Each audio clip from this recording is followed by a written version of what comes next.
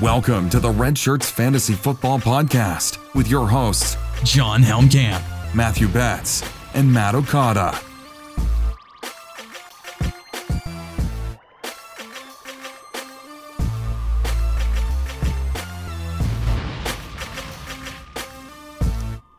And welcome back to the Red Shirts Fantasy Football Podcast. Okada is doing air guns at the camera, so if you're not on YouTube, I feel really bad for you. Also, Okada, put those in the holster, please.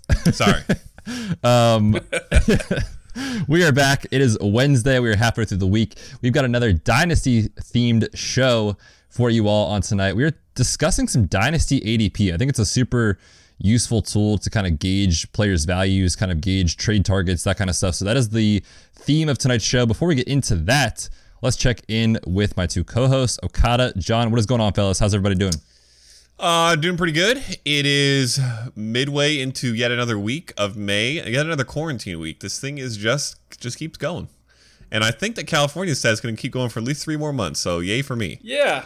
Kind of saw that. Meanwhile, John State is out here just opening bars, opening barber shops. It's crazy out there. Arizona might be getting sports, actually. Well, certainly they will allow for sports. I don't know if any of the sports leagues will let them play them. Right. The Diamondbacks will just be 100-0 because they'll have won all their games against no one. They'll just charge tickets for scrimmages, apparently. Yeah. Other than that, we are in the heart of Dynasty season, Bets. There are all kinds of startups going on. There's a certain startup that's going to be coming on soon. I don't know if we're ready to announce that, and we should keep it on the back burners. Sneak peek. We'll keep it on the back burner. Yeah, listeners, be prepared for a crazy announcement in that regard. Devontae Adams jerseys are being given away on our social media, so you guys should check that out. But I will say, in fact, Betts mentioned, or we were talking before the show, and we plan our shows out, he mentioned a redraft idea, and then I shot it down by saying, Betts, ain't nobody that plays redraft and not Dynasty listening to our podcast right now, but if you're a redraft player and you're like, hey, can we get some non-Dynasty content, you maniacs? Hit us up and let us know, because then maybe we will. But in the meantime, it's another Dynasty pod. Yeah. Well, the nice thing about a lot of this stuff right now is like, even though we're talking specific with Dynasty ADP, it still tells listeners how we feel about a player, at least for this season. So that obviously translates to redraft. But yeah, man, it's crazy to say. Like, it feels like there's like 9 months between now and the season. Like, it's almost June. Like, once also June hits, it is redraft season for sure. There's a couple of sickos out there named Matthew Betts and John Helmkamp who participated in a redraft, real league, a real draft, before the NFL draft. It was terrifying. It was weird. Including it was confusing. Rookies. Including rookies. And without landing spots. Yeah, John got CEH and Jonathan Taylor and in that draft. Let's go. So he lucked out. I took works. DeAndre Swift. That is okay. It'll remain to be seen how it works out for redraft. But yeah, a bunch of industry people from NFL Network. We had Brad Evans in that league, a couple other people, just good people and fantasy football junkies because we can't get enough. And hopefully you're in the same mindset as us. Fantasy football 24/7, round the clock, all year. We don't stop, and neither does the NFL season, what it feels like. So, fellas, we're going to get into tonight's show. As Okada said, I just want to point out the specific reminder for the Devontae Adams signed jersey giveaway. Ooh. It'll be going on for a few more weeks. We've had a ton of entries already, so if you want that jersey, get in there. We have tiered entries right now, so you can do things like retweet our tweet on Twitter. You can like the post on Instagram. You can subscribe on Patreon, all that stuff. The details are on the pinned tweet on our Twitter at RedShirtsFFPod. And another option there is leaving a review and a rating in your podcast app. And right, that's fellas. A green and yellow jersey, right? Mm-hmm. Oh, yes. It is the green jersey. Yep. Sweet. Yep. Awesome. Looks great. All right, boys, we're going to get into the Dynasty ADP for tonight's show. Before we do have a little bit of news to get to, not too much, and then we'll get right into it. I got great news, guys. Oh, Frank's got news? Hey, Frank's got news. Yes. News.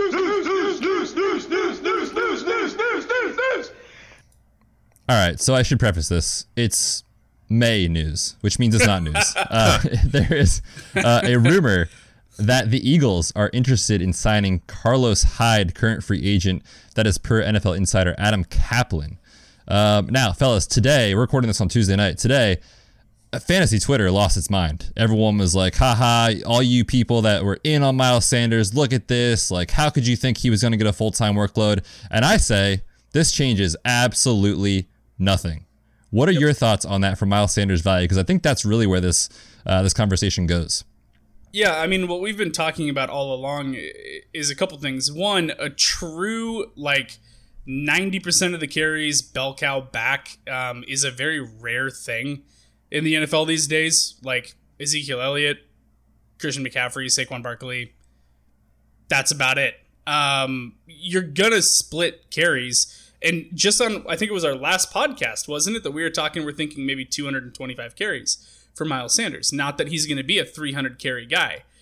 This is just bringing in someone that's going to tote the rock 75 to 100 times, something along those lines over the course of the season.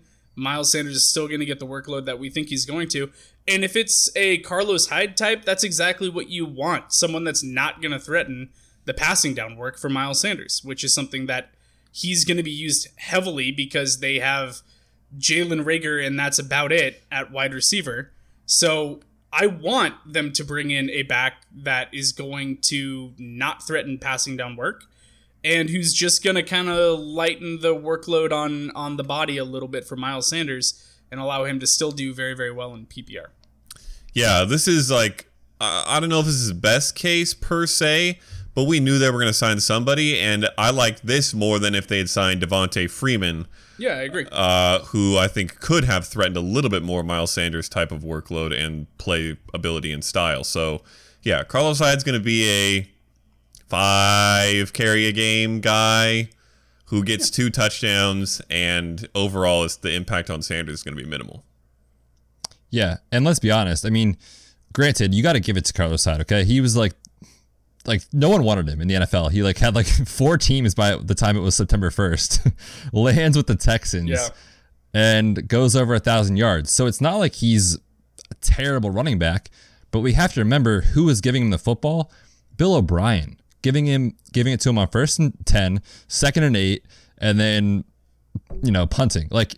So he just got a lot of volume in bad coaching, and the Eagles will not do that. They will give him some work, but if you were assuming Miles Sanders, like John said, was going to get 90% of the touches, you were fooling yourself. So I still think this is the exact same for Miles Sanders. No real change from me. If there's a dynasty owner in your league that sees this and they're like, oh man, Carlos Hyde, he was good last year. Buy Miles Sanders and you will be very, very happy. I tried today to buy Miles Sanders. I sent a text. I sent a text and I was like, man, that sucks for Miles Sanders.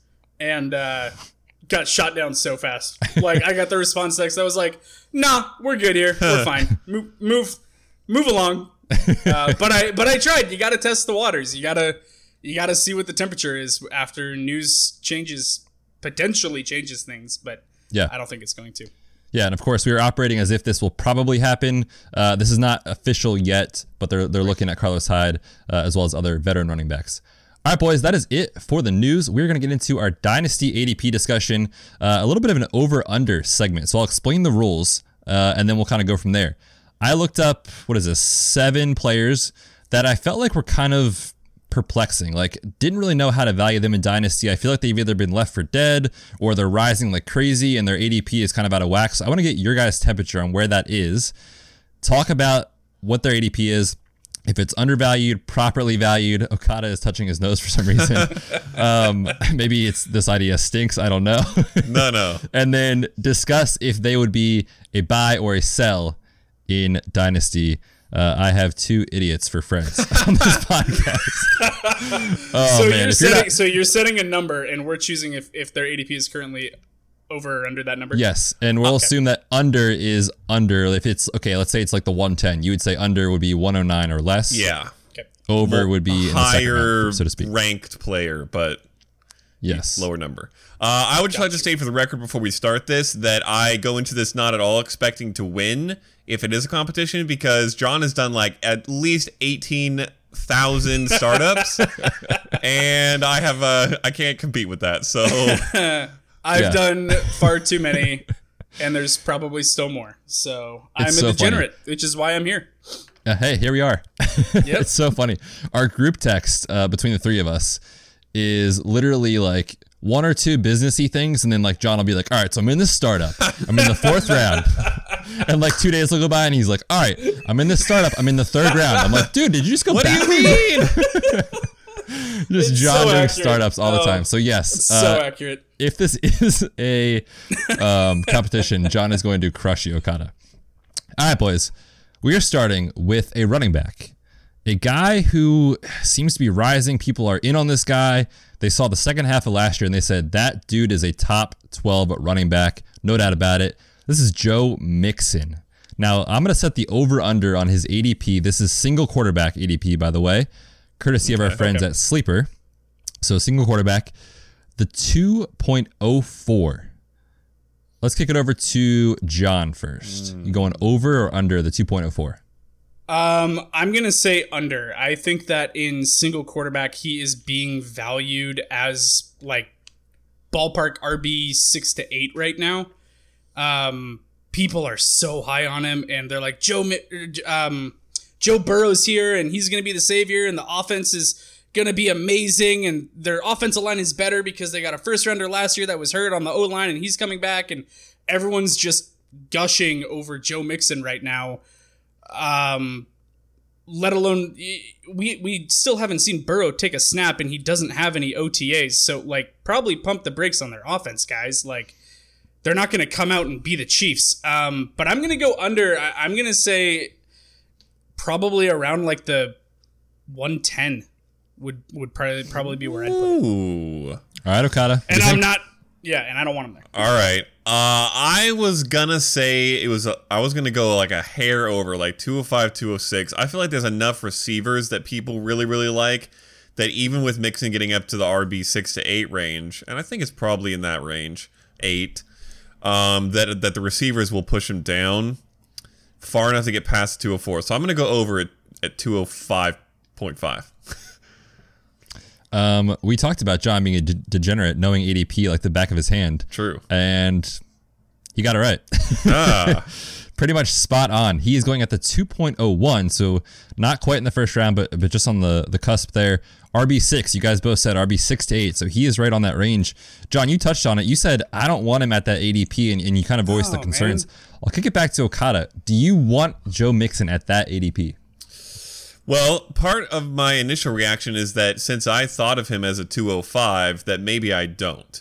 But I will say that I do largely buy into a lot of what John was talking about the hype is based off of. Not necessarily immediately, like I do think it'll take a little while, to John's point, with no OTAs for Joe Burrow, rookie quarterback, offensive line, yes, maybe improved pieces, but they still has to gel and cohese? Can cohese be? Is there a verb for cohesion? If there's a listener out there that knows the answer to this question, please add us on Twitter. Let us know. To gain cohesion. Let's go with that for now. Wow. We are idiots. Yes. Then it will take a little bit of time. However, I don't think there's very much chance that it's a worse situation than it was last year or the last few years. Before last year, the coaching situation was awful.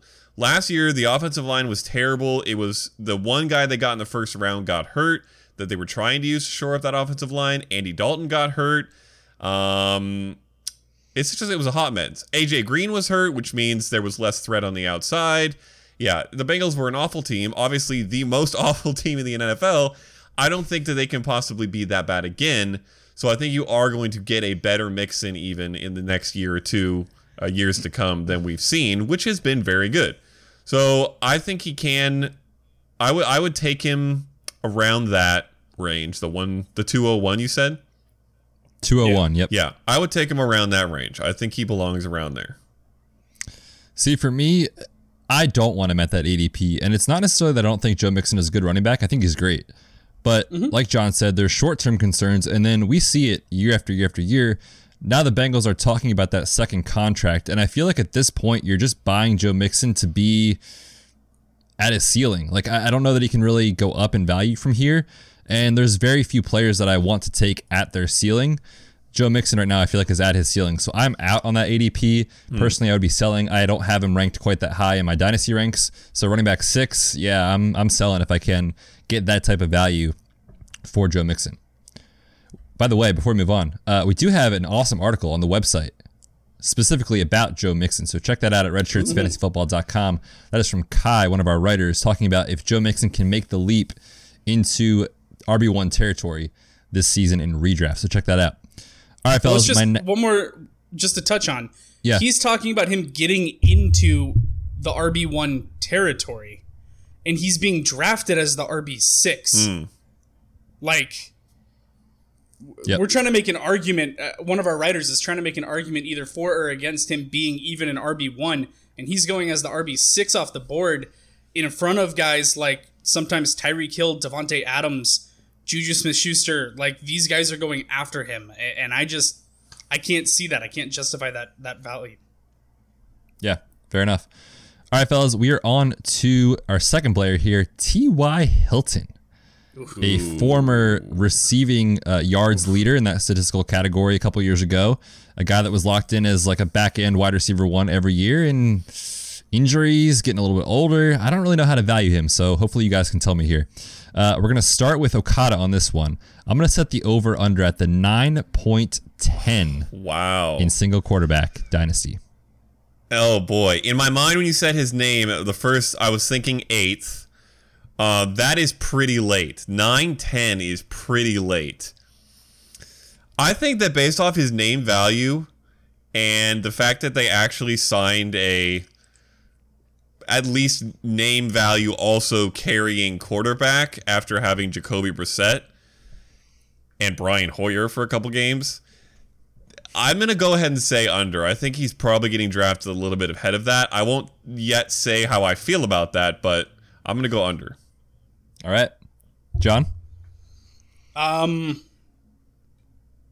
That line feels pretty close to me. I'm going to go over because I think there are a lot of people that have kind of written him off for dead because of injuries and age concerns, and people thinking that Phillip Rivers is coming in with a wet noodle of an arm, and that they're just going to go straight to their new bell cow running back with a majority of the work.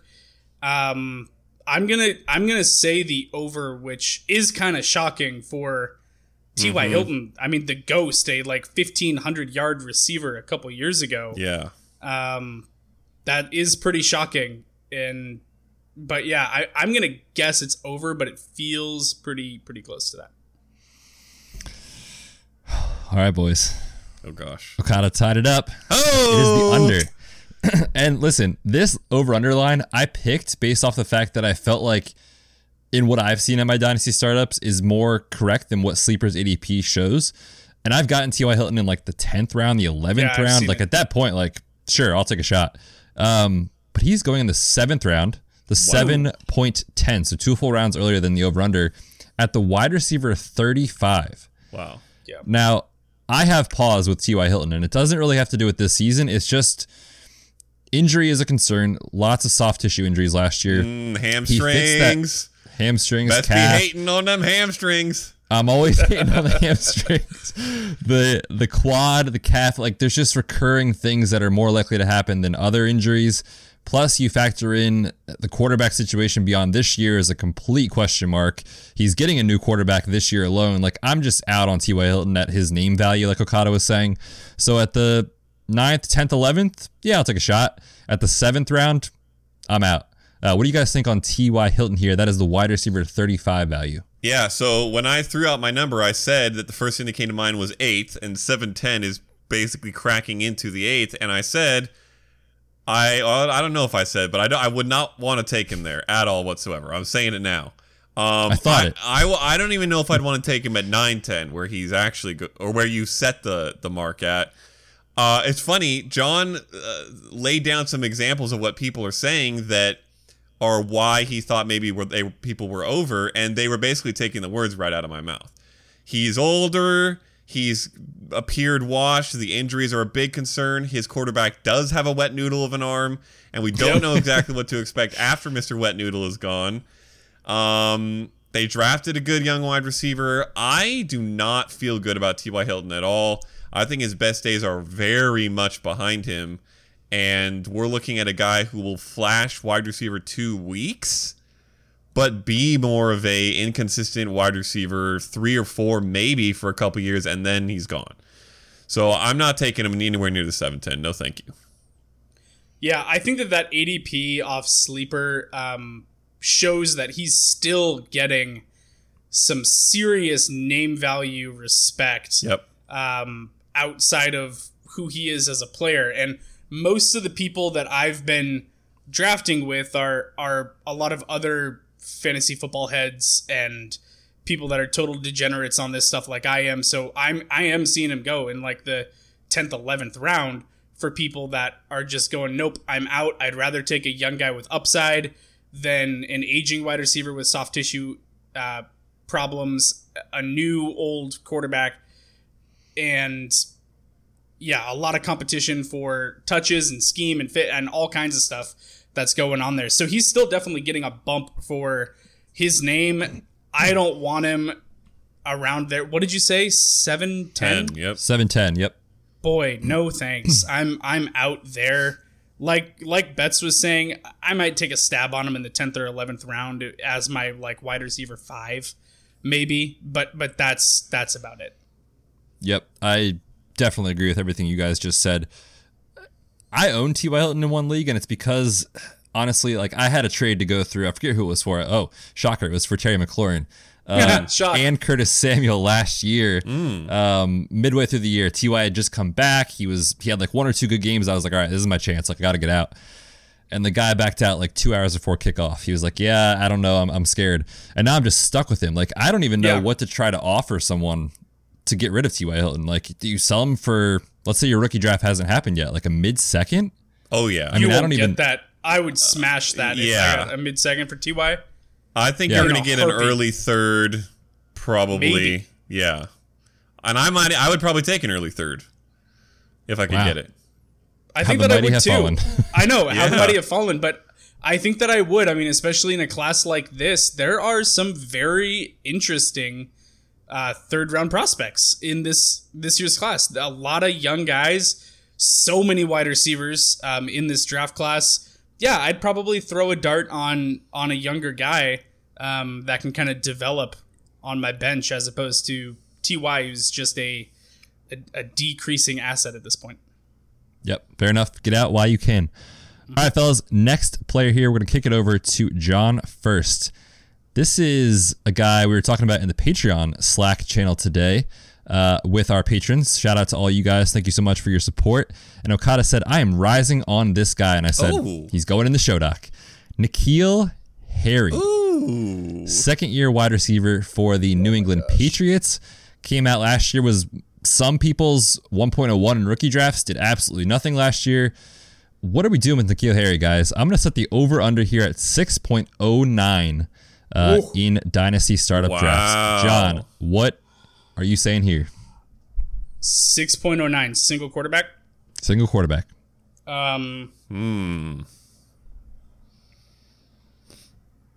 Boy, that feels rich. Okada's smiling like he knows he knows what the answer is. He may have looked it up. I would never. You would never. So he knows. I don't. I'm gonna say over on that 6th round. You're talking about wide receiver 3 territory. That feels awfully expensive for a wide receiver who, yes, was great in college, not an excellent separator, but fantastic ball skills, great in the air, really solid after the catch, good ability to great body control. His body control is incredible. And then he just had a bunch of injuries and did absolutely nothing in his rookie season. I don't even remember how many catches he had, like 6, like nothing. It was bad. So I don't know. That feels really expensive for a big question mark of a second-year wide receiver that just lost Tom Brady and is going to Jared Stidham at quarterback. I'm gonna say over. How dare you, John? He had 12 receptions last year. Oh, excellent twice season. the number. Come on. Twice as much. Well, I did not peek at anything, but I was also going to say the over, just because of how you kind of introed it, Bets, in that he was, as far as just rookie season goes, a massive bust for Dynasty fantasy players and for the Patriots. He did nothing. So I'm going to also say over, and I'll reserve my judgment on that until you tell us who's right. Well, I guess we're both be right. Yes, you guys are both too smart for this game. You both got it correct. He is going also at the 7-10, which is why I put him on this list. The exact same ADP as T.Y. Hilton. That is interesting. That is interesting. So both wide receiver 35, 36 tied, however you want to look at that. But back end wide receiver 3 value in Dynasty. Fellas, let's first talk. T.Y. Hilton or N'Keal Harry? Who would you rather have? N'Keal Harry. N'Keal Harry. Okay, I'm in agreement on that as well. Now, would you take N'Keal Harry at the high five there was awesome. Yeah, if you're not watching on YouTube, you're doing it wrong, man. You got to get on YouTube. You're missing out. The value there, wide receiver 36, late 7th round. You guys in or out on that value, assuming that obviously better days are ahead for N'Keal Harry? So I am in on that value because the one thing I did look at earlier today was my ranking on N'Keal Harry, and that is exactly where I have him. But as I said in the Patreon chat, I felt like I am rising mentally from where he is for me now, and I think that number is going to change in the coming days or weeks. Maybe if I do a big rankings readjustment this week, which is possible. And there's a couple reasons. Number one, people bring up the fact that he doesn't separate, which is true. Probably the most consistent, young, productive fantasy wide receiver 1 over the past 5 years is named Mike Evans. He does not separate. No. N'Keal Harry is the same thing as Mike Evans. He has that same exact kind of upside. I think he can be the same type of player. I think he can be a double-digit touchdown guy, and I think he can have 15 yards per reception with 14.9 of them being before the catch. Yes, air yards. But more importantly, like Betts mentioned, this is a guy who was a 101 last year. I don't know if he was the consensus 101, but he was certainly, it was a pretty tough year to call, but he was a common 101, I would say. Yeah, it was either him or Josh Jacobs. That was kind of the consensus. And he was my 101. And shocking. Yes. To say that after 1 year where he didn't do anything, but not because he was on the field and they tried to target him and he played poorly, but simply because he could not learn the playbook and therefore could not get on the field. Like, he did not get snaps of any sort of meaningful value until very late in the season. And to his credit, with the very few targets that we did see him get the ball, he actually looked decent. Yeah, he had some nice plays. Yeah, he made some really great plays, including a touchdown that was one of the worst calls I've ever seen. Yes. Yeah, that against dive the Chiefs. was awesome. They got, oh my gosh, unbelievable. Great play. So I think he is a great buy right now. In fact, I kind of wish I had named him on the buy low episode last week, because I think you're getting a guy who is a 101 and has wide receiver 1 upside if he can get his ish together with learning the playbook, which I think he can. For what did you call it? 7-10? The 7-10, yep.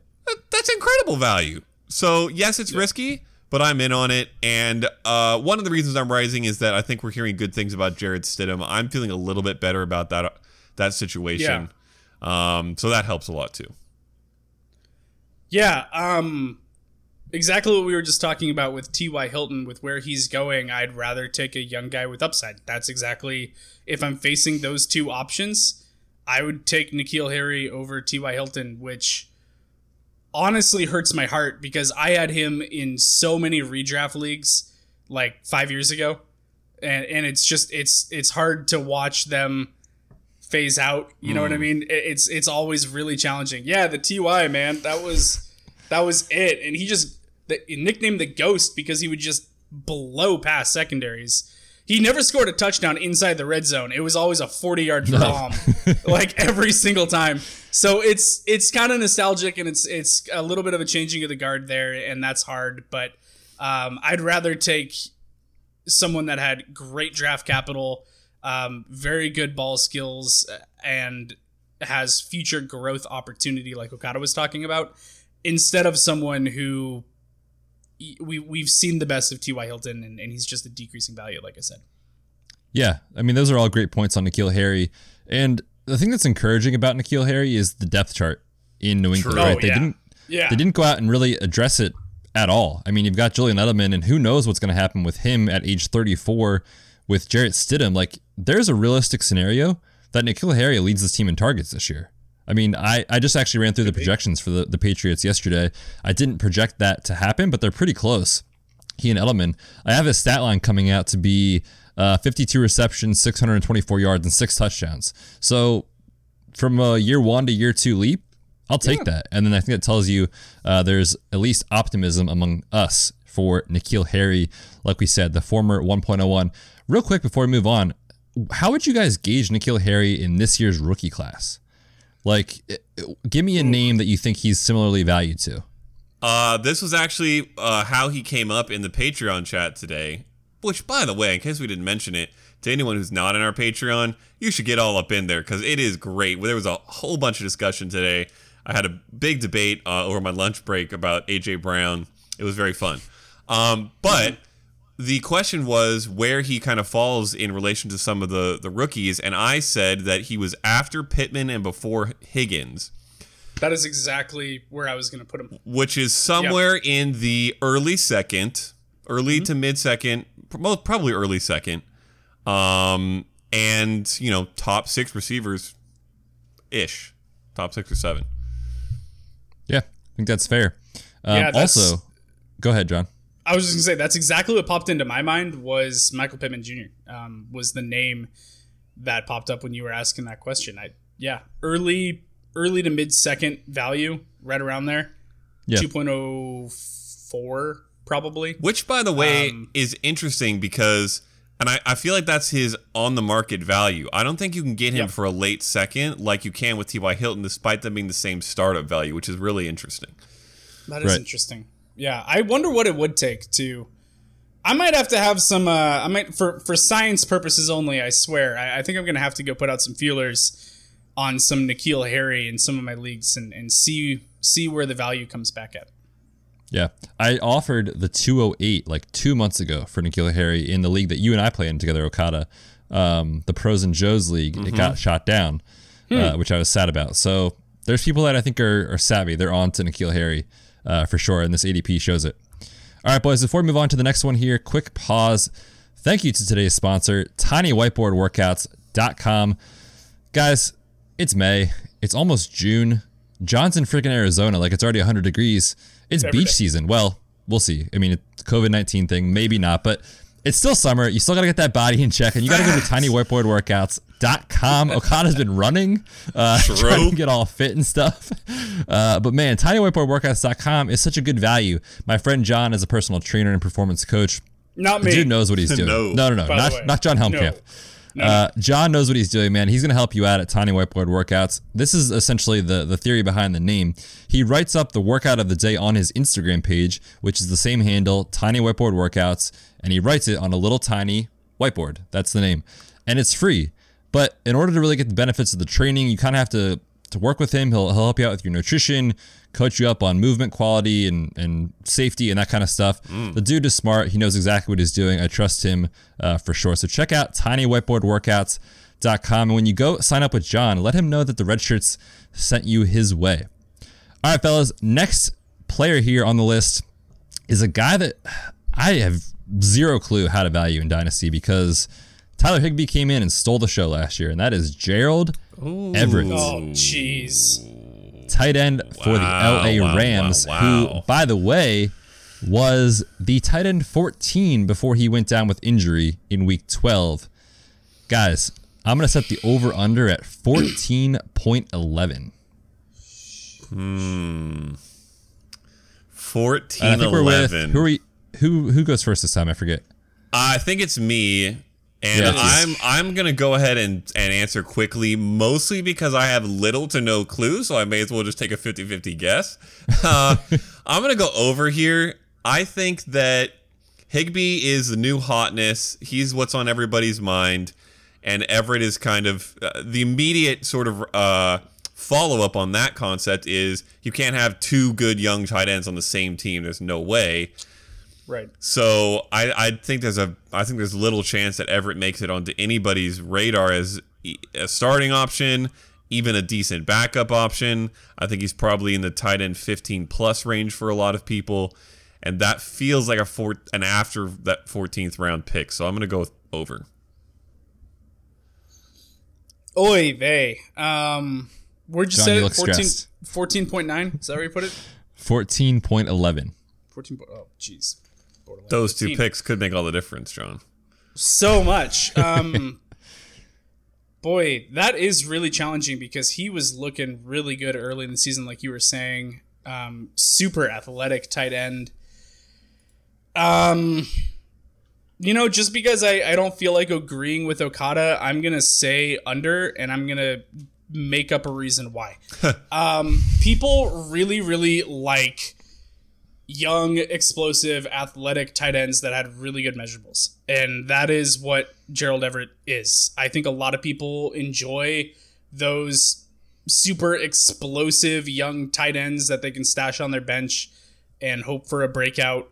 And I think that we saw some very good things early in the season last year. I also, as we've commented in previous shows, down the stretch last year, they went pretty heavily to a 12 personnel. If that's the offense that they're going to be rolling, you might see both of these tight ends with decent roles in the offense. It's not just going to be feast or famine. So I think that there is a chance that he is going under that, especially because people get really hyper on tight ends and you'll see like a tight end run because everyone panics. I'm going to go under. I'm going to say under. I talked myself into it. John, I love the confidence. However, you are very incorrect. Okay. Okada hit that one out of the park. 16.07 is his value right now. That is tight end 28. Wow. Are you serious? We're not talking dynasty bias tonight, but go buy Gerald Everett. Yeah. Listen, guys. No kidding. A couple years ago, these two tight ends came out in the exact same draft class. Tyler Higbee, Gerald Everett. Who did Sean McVay talk about it as his Jordan Reed? It was not Tyler Higbee, so it was Gerald Everett. And listen, man, there are quotes from just a month ago talking about Gerald Everett. Sean McVay coming out saying he's really excited about seeing what he can do. He's a guy that's got a better job of utilizing his skill set because he's a difference maker. That's a direct quote from Sean McVay. So this Tyler Higbee buzz is real, and I'm not buying into it. I'm going to fade Higbee, especially in redraft leagues. And in Dynasty, I'm going to target Gerald Everett. If you're telling me one of these guys emerges as like the every down, like pass catching tight end, I'm going to take Gerald Everett. I don't know that it'll happen early in the season, but I think it might happen as the year goes on. I'm buying at tight end 28 value. Yes, please. So this is a really tough one because I just went ahead and checked in real quick on Tyler Higbee's game logs, and I forgot. Maybe no one else has forgotten, but I feel like everyone has forgotten. He more than bald. Whatever bald is a severe understatement for what Tyler Higbee did at the end of last season. Are you kidding me? These are his last 5 games. I'm just going to read them out real quick. I lost to him in a playoff. I lost to Tyler Higbee in a playoff game. Just Tyler Higbee. 7 catches for 107 yards and a touchdown. 7 for 116, 12 for 111, 9 for 104, 8 for 84 and a touchdown. Those are his last 5 games. Those are Julio Jones numbers. What the heck are you talking about? Unreal. Yeah, so, it was nuts. But what that does for me is it puts me in this really difficult conundrum of, A, did Sean McVay decide all of a sudden that he really likes throwing to a tight end? And so with Gerald Everett back, he's going to run a lot of 12 personnel and use both of them because he realized this works really well. Or B, did he realize that Tyler Higbee is clearly the better option because it just so happened that when Gerald Everett got hurt, Tyler Higbee started getting all this production.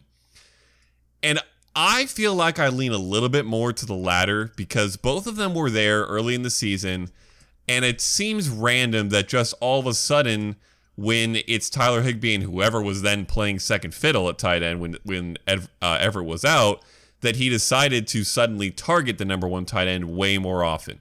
Like, yes, Gerald Everett was leading early on, but he wasn't getting this kind of work at all. And then all of a sudden, Everett is out, Higbee is forced forward, and somehow all of a sudden, McVay sees Higbee in a different light. He gets to see him running with, the ones more often, or he gets to see Jared Goff targeting more often, and he sees it start to work, and Higbee becomes the number one receiver on the team at any position. So I think I lean a little bit more towards Higbee, which means lean a little bit away from Everett. Having said that, I still think he's a value at tight end 28 and in the 16-plus round range. It's a lot of words. Mostly about Tyler Higbee. All the words. Yes. I am looking up Gerald Everett game logs here for comparison's sake. Not good. He had a couple big games. Yeah, he had a couple massive games, and then most of the rest were very subpar. Actually, he only had one. Yeah, and it was at Seattle. I had it in my mind. I was like, didn't Gerald Everett destroy us in a game last year? He did. 7 for 136. And that's it. Other than that, 3 for 21, 2 for 15, 2 for 9. 4 for 50, 2 for 15. Okay, yeah, I'm going Tyler Higbee is the tight end one on the Rams. He did look great. He got more separation. He did a great job of being a security blanket for Jared Goff.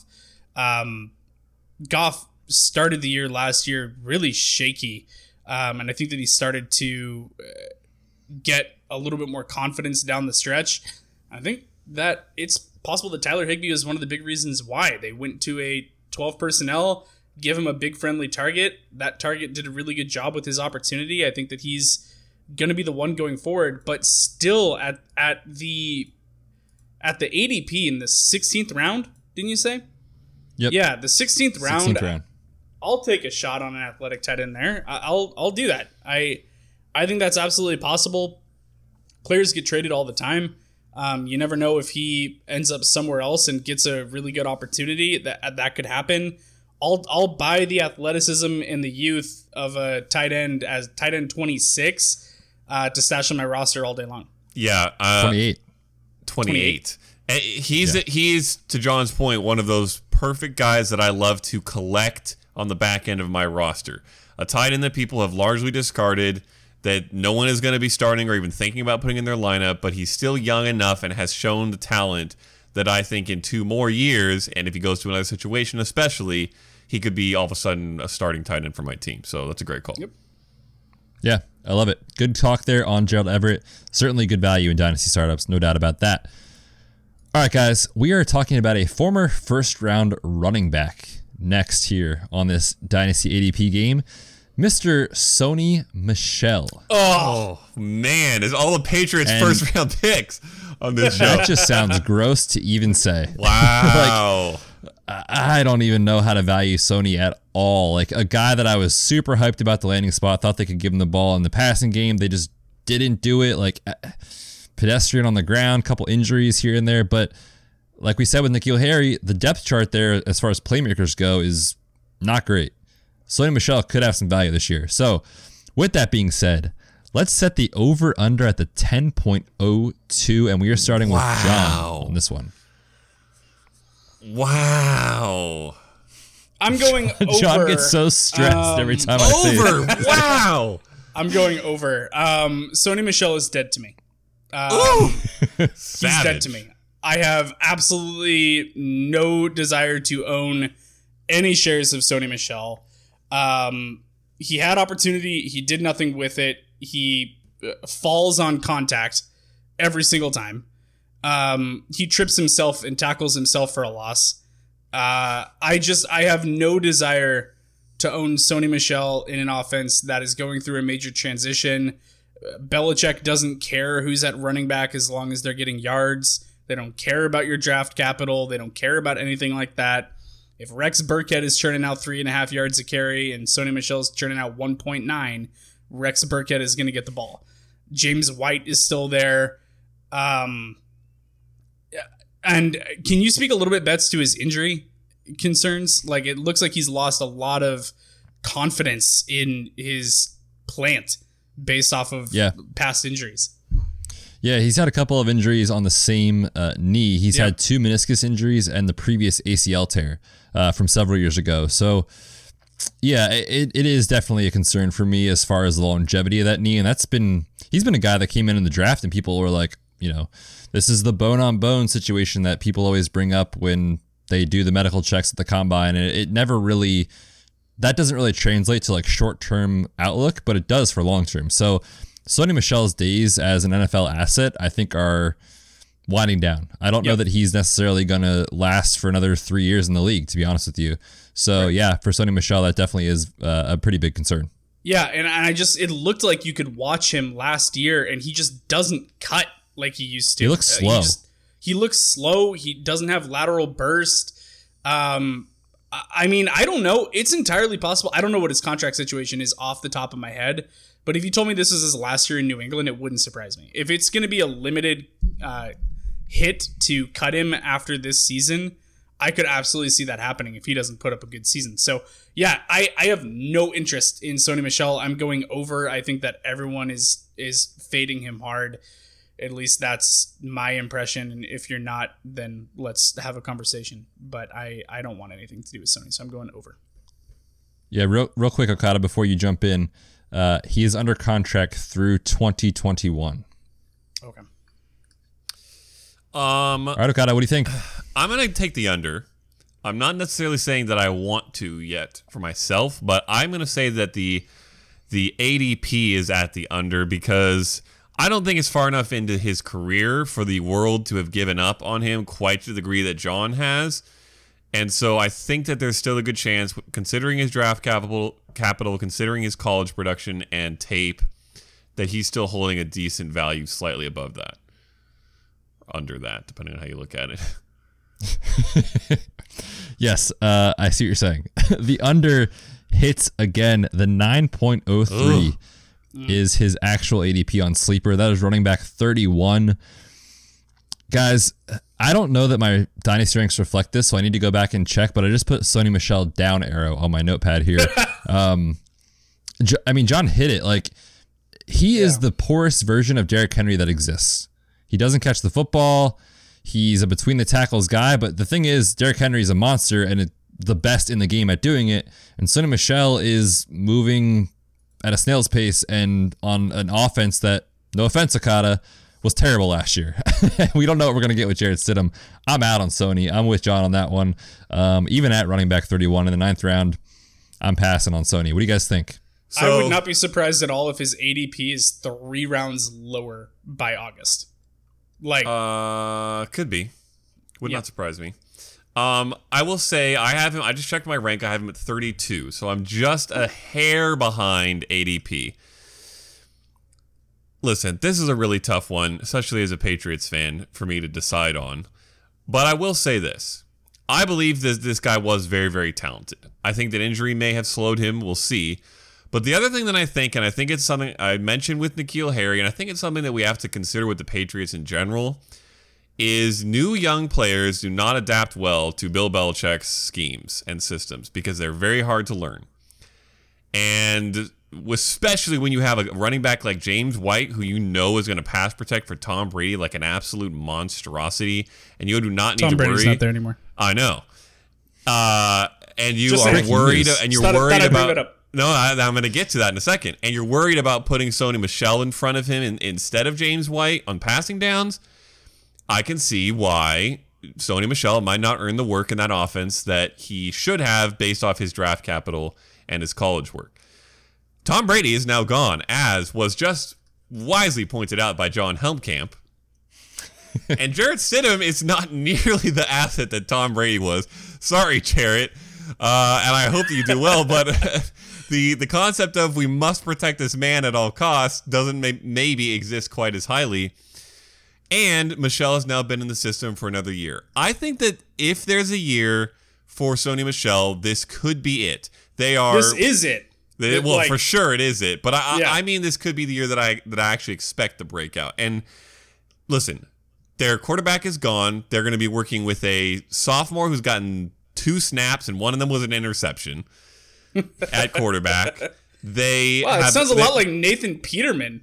Oh, they still have an elite defense, and I expect them to come out and try to play Titans football this year, or Ravens football minus the mobile quarterback, or Seahawks of old football, which is to play good defense, run the ball, and have a game manager at QB and extend their drives and keep the ball out of their opponent's hands, especially when they have to play, the Chiefs and teams like that, which they have a tough schedule offensively. And I think that means Sony Michel could get forced into a decent workload. I could see him getting 250 carries this year. And if he gets 250 carries this year, he'd have to be pretty bad to not be viable in fantasy. He's to really be fair, bad. if he plays badly, he'll probably not even get the 250 carries. Right. Well, before we move on from that point, do you think he played well or not last year? Just like to gauge a point of like how you're feeling about him as far as what he's done so far. Overall, I would say subpar.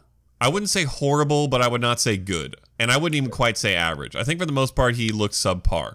But I think he also did show some flashes. And I think it doesn't help, to his credit, when he gets mixed in all the time with these other guys, when Rex Burkhead is flying around and you don't even know where you are in the system. And I think part of that is him not knowing very well, because it takes these guys a while to learn. So this is a make or break year for sure. If he gets 4 weeks in and is not getting 15 carries a game and playing at RB2 levels, I'm probably already going to give up. I'm not going to have a long leash with him, to John's point. But I'm going to have to give him a little bit of a leash. So I'll draft him around there because that's where I have him ranked. But it's a short leash. Well, before we move on from that, and I'll let John go in a sec, you mentioned the 250 carry mark is like, if he can get that, like, that's intriguing. Yeah. He got 247 last year. And it was not very good. 3.7 How many touchdowns did he score? I feel like he scored no touchdowns. 5? He scored 7 touchdowns. Oh, that's not even last that season. bad. 900 yards and 7 per carry, touchdowns. But man, looking at his targets, 20 last year, 11 the year before. That's why I brought up the pass protection. I think that there's a chance that because he might take a step forward in the pass protection, that he takes a step forward in the passing game, but it's a big risk. You have James White. Yeah, Why we're not going to have James Sony? White for forever. No, but you're going to have him for this year. Yes, but Sony's got to learn. They spent a first-round pick on him. This is going to be the nail in the coffin he's not going to get a chance to. I think they're going to give him the chance because it's no longer Tom Brady that they're protecting. I think that it was not worth the risk. Yeah, it's fine, Jared. It's okay, Jared. He can take a hit. He's 20 years younger. He'll be fine. He'll bounce back. He won't bruise up as easily. Man, yeah, I don't like it. And the offense as a whole, I think, just takes a step back. I think his opportunities goes down. Like, Tom Brady still managed to keep that offense moving and put up decent numbers with nobody. They still have nobody other than N'Keal Harry, and Julian Edelman now has to get on the page.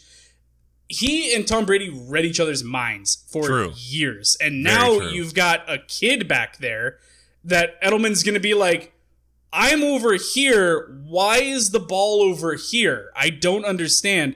They're not going to be on the same page. The offense is not going to move like they did last year. It's a miracle that offense did what they did with the talent that was there. So the offense as a whole is going to take a step back. It's almost as if they have a magician, a head coach who can work miracles. It's almost like they had a quarterback who knows how to manipulate and read a defense better than anybody in the history of the game who's not there. The continued debate of Brady versus Belichick, who is more responsible. I love it. I love it. But they were the perfect complement to each other. It was both. It's both. It's not just one or the other.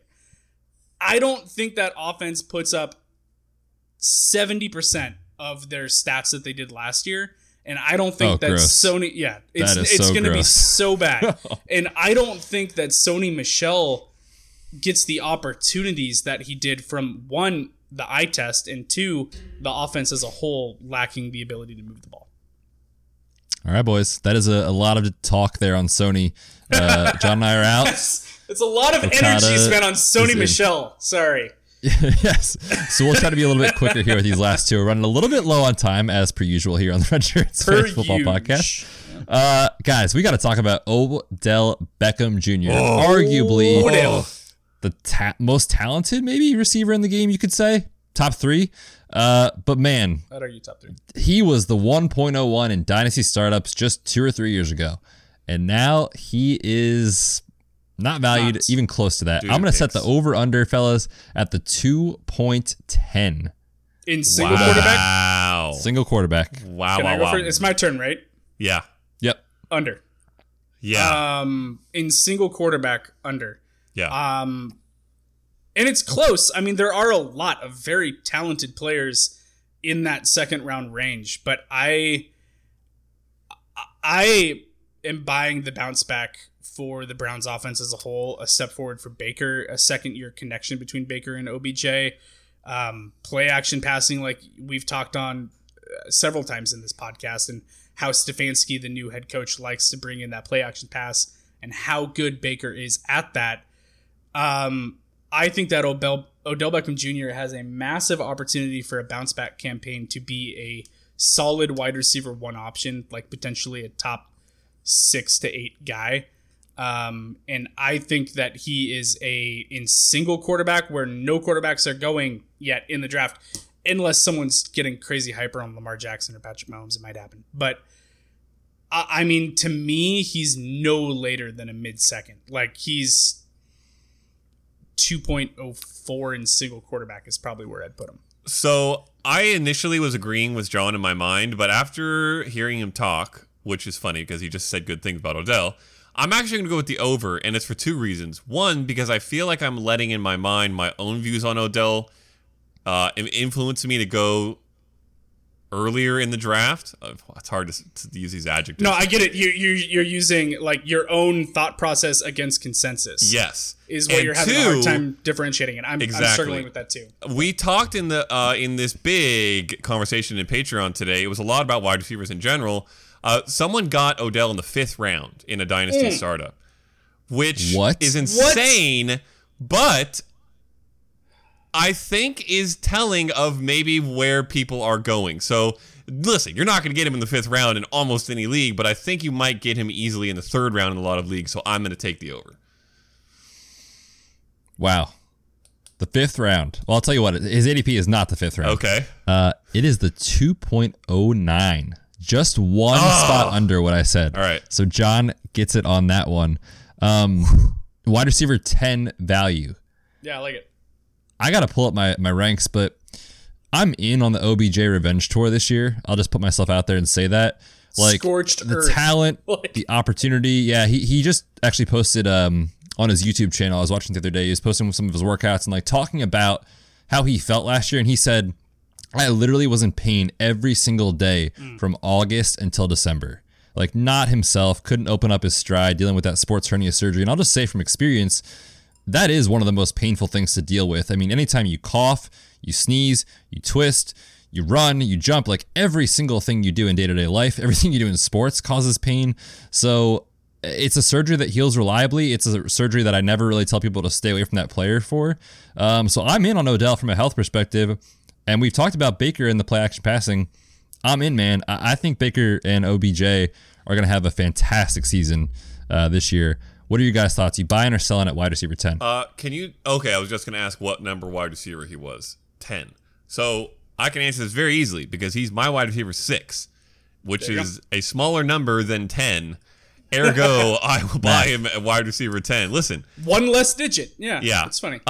There is a lot of similarity weapon-wise, to a degree, between the Browns and the Vikings of the last couple years.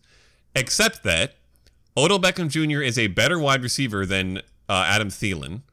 Yep. Stephon Diggs is a better wide receiver than Jarvis Landry is at this point, in my opinion. Stephon Diggs is a nastier version of Jarvis Landry. He's dirty. Okay, that's a different conversation. Okay, we'll talk about that in another scenario. They're pretty much a wash. I love me some Jarvis Landry. We'll talk about it in the Patreon chat. So listeners, hop in there. We'll chat. And Baker Mayfield certainly can be as good or better a quarterback than Kirk Cousins. And I think there's a very good chance he is. So all things considered, I feel like Odell is a better Adam Thielen from what we've seen the last couple years, which has been in this range for sure. already, and I think Odell's going to be better. So if he can stay healthy, which has been a fat question mark over the past couple of years. Good gracious, Odell. Play 16 games, please. And this offense does actually take the step forward that we wanted it to do last year, which I am more confident about it doing this year, then I'm in. Yes, please. Alrighty. Last player here, fellas, and John, we gotta get a win for you here. The score currently, Okada has 3, you have 2, and you both tied on 1 with N'Keal Harry. So, John, you got to get this here to save yourself here. All right, guys, we're talking David Montgomery. Oh, D-Mont. Ooh. The guy in the class last year. Everyone said this guy breaks tackles. He's going to get a huge workload in Chicago. That offense fell apart. They did not know how to use him. They did not know what to do. I'm going to set the over-under here at the 6.01. David Montgomery, what do you think? And we're with Okada on this one. Ooh, boy. John, you spoke out. Do you just want to go? Sure. What a gentleman. I will. Love it. I will gladly fall on my sword first so that you can have some time to think. Oh, I'm gonna go under the 6.01. I think that he is being viewed as a running back 2, maybe fringe running back 3. I think that he is being viewed as a guy that a lot of people think that they can target as being their second running back if they tend to go wide receiver heavy in the first couple rounds. So I think that he finds himself in a good situation. Matt Nagy, dude, just give the guy the ball. Like, give him the ball. The lack of carries at points last year when your quarterback was Mitch Trubisky was baffling. Why are we trusting Trubisky's arm instead of a rookie running back that was like on fire? Like, he was the talk of the town. Everybody loved him. Everyone was excited about him. He was there. He looked great in training camp. He looked great in the preseason. He was ready to roll. And then he had games where he had like 6 carries. It's like, what are you doing trusting Miss Trubisky that much? There were also games where he was like, you know what? It was my mistake. I didn't get him enough carries. So I got him 26 against Denver or whatever the number was. Yeah, the overcorrection. Yeah, the overcorrection. So I think that he knows that they need to use the running game. I think that they know that they can't really trust Mitch Trubisky, which is why they brought in Nick Foles. So I think that Montgomery should be valued as a running back 2. Low end, like not like running back 16, like running back 20 ballpark, maybe a little bit after that in my mind. I need to do my rankings and figure out exactly where I'd like to put him there. But I think that in single quarterback going in the late 5th to early 6th, I think that sounds right. At least that sounds like right for me. I don't know what the consensus is thinking, but I think that's where I'm going to put it.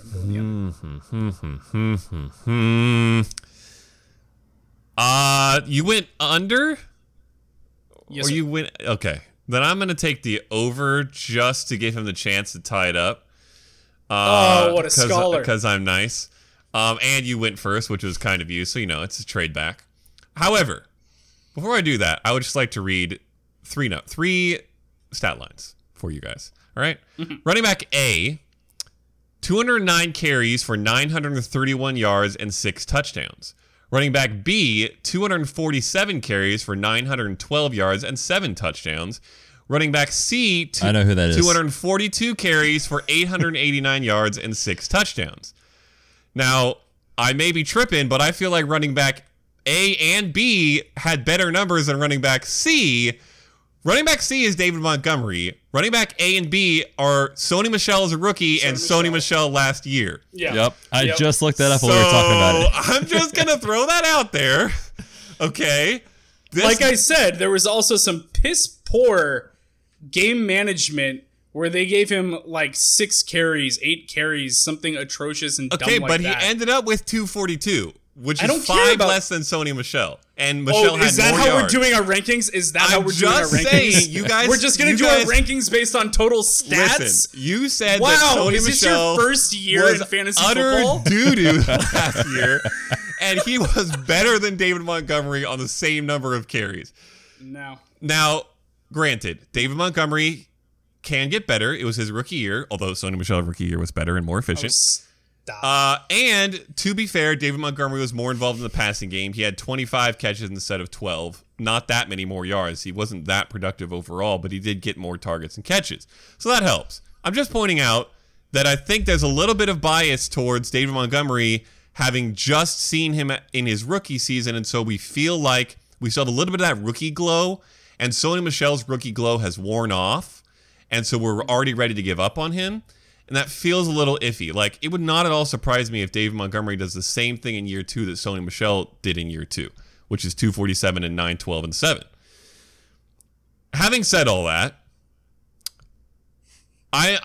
John is beside himself right now. I like David Montgomery more than Sony Michel. So let me just be clear about that. Thank you. Having said that, I do not like David Montgomery as much as the consensus does. I am not feeling great about taking him late 5th, early 6th, and I don't see him becoming an RB1. I see him being a 1,000-yard, 7-touchdown guy for a while, which is fine. You know, that's a back-end RB2. It's a guy you're going to flex a lot.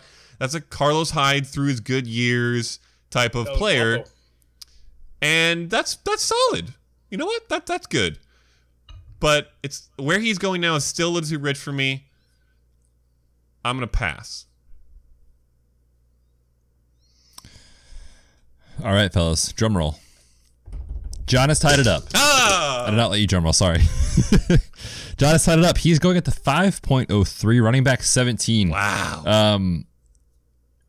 Yeah, I feel like that's a little rich. Yeah, I do too. Like, I'm on him, sense. but that's still rich to me. Good gracious. It makes sense. I'm just going to hold David Montgomery. If I own him, you just got to wait and see what happens in year 2. I think it's worth seeing what the price is on him, but based off this ADP, I think people are valuing him mostly properly as far as what he's done last year, what could happen this year and beyond. So he seems about right. I don't know that I'm going to go out and try to get him in a ton of leagues, but I'll see what the price is. We talked about it with the Bears quarterback situation, with the dysfunction that was on the offense last year. The running back room is David Montgomery, Tariq Cohen, who virtually is not a running back, and Ryan Nall. So David Montgomery is going to get every single opportunity to prove himself this year. The volume, I think, will be there. And Okada, get your Sony Michel takes out of here. That is wait, hold on. Nonsense. You're telling me that the Bears have an extremely talented pass catching running back that's going to keep David Montgomery off the field on pass catching downs? They're going to both play because the wide receiver room is Allen Robinson and Anthony Miller and Cordero Patterson. And Tariq Cohen is a receiver. I mean, Tariq Cohen should be this team's slot receiver. He should be, but he hasn't been. He's going to take David Montgomery off the field on 3rd down sometimes, if not often. This feels a lot like Sony Michel. I don't know what you guys are smoking. No. Sony Michel literally has no chance to get pass catching work. No chance. He has had 30 targets in the past 2 years. Running back in college. Oh, that's fine. I think he's a great pass catcher. Okay, so Bill Belichick can recognize that. No. Yeah, he could. He hasn't given him the chance to. But we're going off 2 years of... Unless you think he's lost his pass catching ability. No, I think he's a good pass catcher. So are you seriously comparing the two? Listen, do you want to make a wager David Montgomery, about these two running backs? I told you that he's ahead of Sony Michel by, just checked my rankings, 10 spots right now. Well, although David Montgomery is still 10 spots for me behind where consensus has him, so that's rough. But I'm just saying, I think that the glow on David Montgomery from last year being his rookie year and him being a high rookie pick is remaining in a larger sense than Sony Michel's, despite their situations being far less different and their productions being far less different than people think off the top of their heads. So David Montgomery, 1,200 combined scrimmage yards and 9 touchdowns. Under. If you're saying he has to hit both, I'm taking the under. Yeah, I'm going over. Betsy Poo? Ooh, I'll take the over. Let's put this one down here for reference. We can come back to this in 7 months or 8 months, whatever it is. What was that? 1,200 total yards? 1,209. Yep. And 9 total touchdowns? Total touchdowns, yep. All right. I'll put a poll out on Twitter, see what the listeners think. But fellas, good way to end the show. Lots of heated debates on the pod tonight. That was always fun. A good way, I think, to value Dynasty players, like we talked about, is just these ADPs. Like, what do other people think? And do you agree? If so, they're probably a hold. If you disagree, you're either selling them or you're buying them. So look at ADP, see what your league mates are doing. And real quick too, with ADP, like whatever platform you're going to use, whether it's My Fantasy League, whether it's Sleeper, any other platform, you can look at the ADP before you draft. So check it out because it's an easy way to be like, yep, in the 14th round, I'm targeting that dude. In the 16th round, I'm going to target Gerald Everett. Like you can do it that way and really have some good value. So go make some trades. Go enter that Davante Adams giveaway. Lots of methods to do it. Check it out on the pinned tweet at RedshirtsFFPod. Hit us up in Patreon. Patreon.com/RedshirtsPod is the place to go for bonus content. It is the place to go for the Slack channel. We're talking fantasy football in there every single day, what feels like 12 hours a day at least. So come on in, join us, come check it out. And when you do it, that is the way that you get the most entries into the Davante Adams giveaway. So check all those things out. Fellas, we are back on Saturday. Anything else for the people between now and then? No. I'll take that as a no. I really don't think so. No, think we're good. Yeah. Perfect. All right, boys. Well, listeners, thank you so much for checking us out and listening. Until next time and until you buy Sonny Michel in Dynasty, wear the red shirts. Thanks for tuning in to this episode of the Red Shirts Fantasy Football Podcast. Hit us up on Twitter at RedShirtsFFPod and check out our website, redshirtsfantasyfootball.com.